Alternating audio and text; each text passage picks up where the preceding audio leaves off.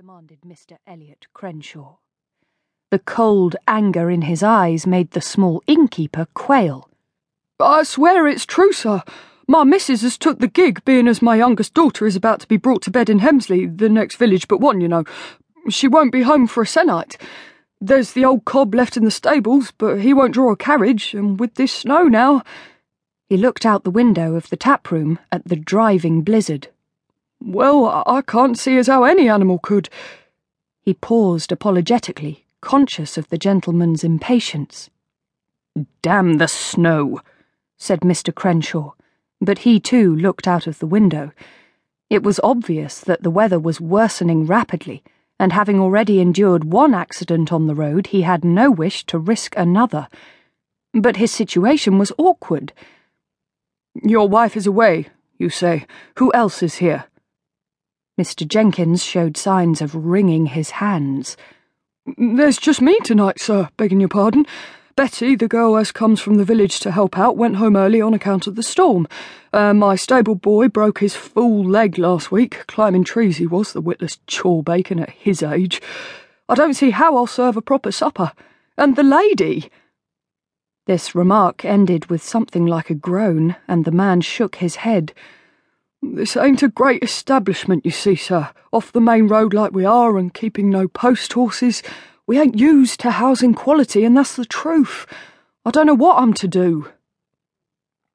Mr. Crenshaw eyed the distraught host with some contempt. His mood had been decidedly soured by recent events. In the course of a relatively short daylight drive, his fine travelling carriage had been severely damaged by a reckless youngster in a ridiculous high-perch phaeton.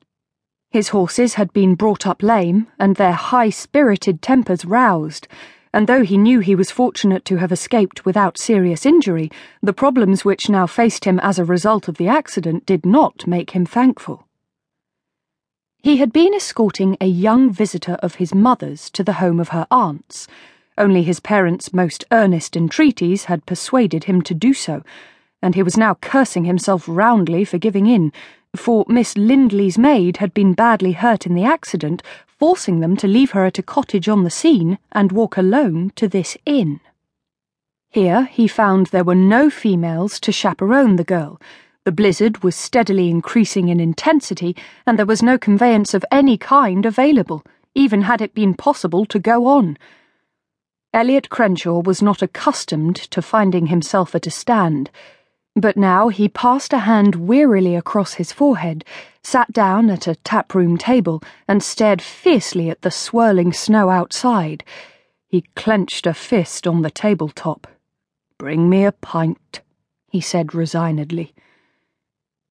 In the little inn's one private parlour, the Right Honourable Miss Laura Lindley, oldest daughter of the late Earl of Stoke Mannering, sat miserably holding her hands out to the crackling fire. She was chilled to the bone, her bonnet was wrecked, her cloak torn and muddy, and her green cambric travelling dress was as dishevelled as her black curls.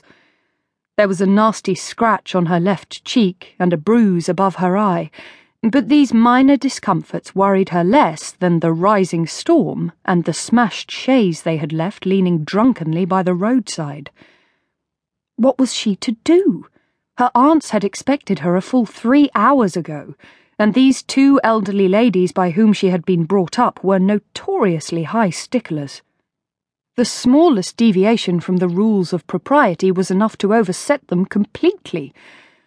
What then could they feel when they knew that their cherished niece was stranded alone at a country inn with a man she scarcely knew? Laura caught her breath on a sob. She had only just persuaded her aunts to allow her to spend a season in London. Though her 20th birthday was past, she had never been to the metropolis, and it had required all of her argumentative skills and the help of some of her aunt's old friends, Mrs. Crenshaw among them, to get the necessary permission. She was to have gone to town next month, but now— Laura sighed tremulously. Now it appeared that she would never have a London season. She had waited 2 years after her friends' debuts and argued her case with the utmost care, only to see it all come to naught because of this stupid accident. She grimaced. That was always the way of it. The things one wanted most were snatched away just when they seemed so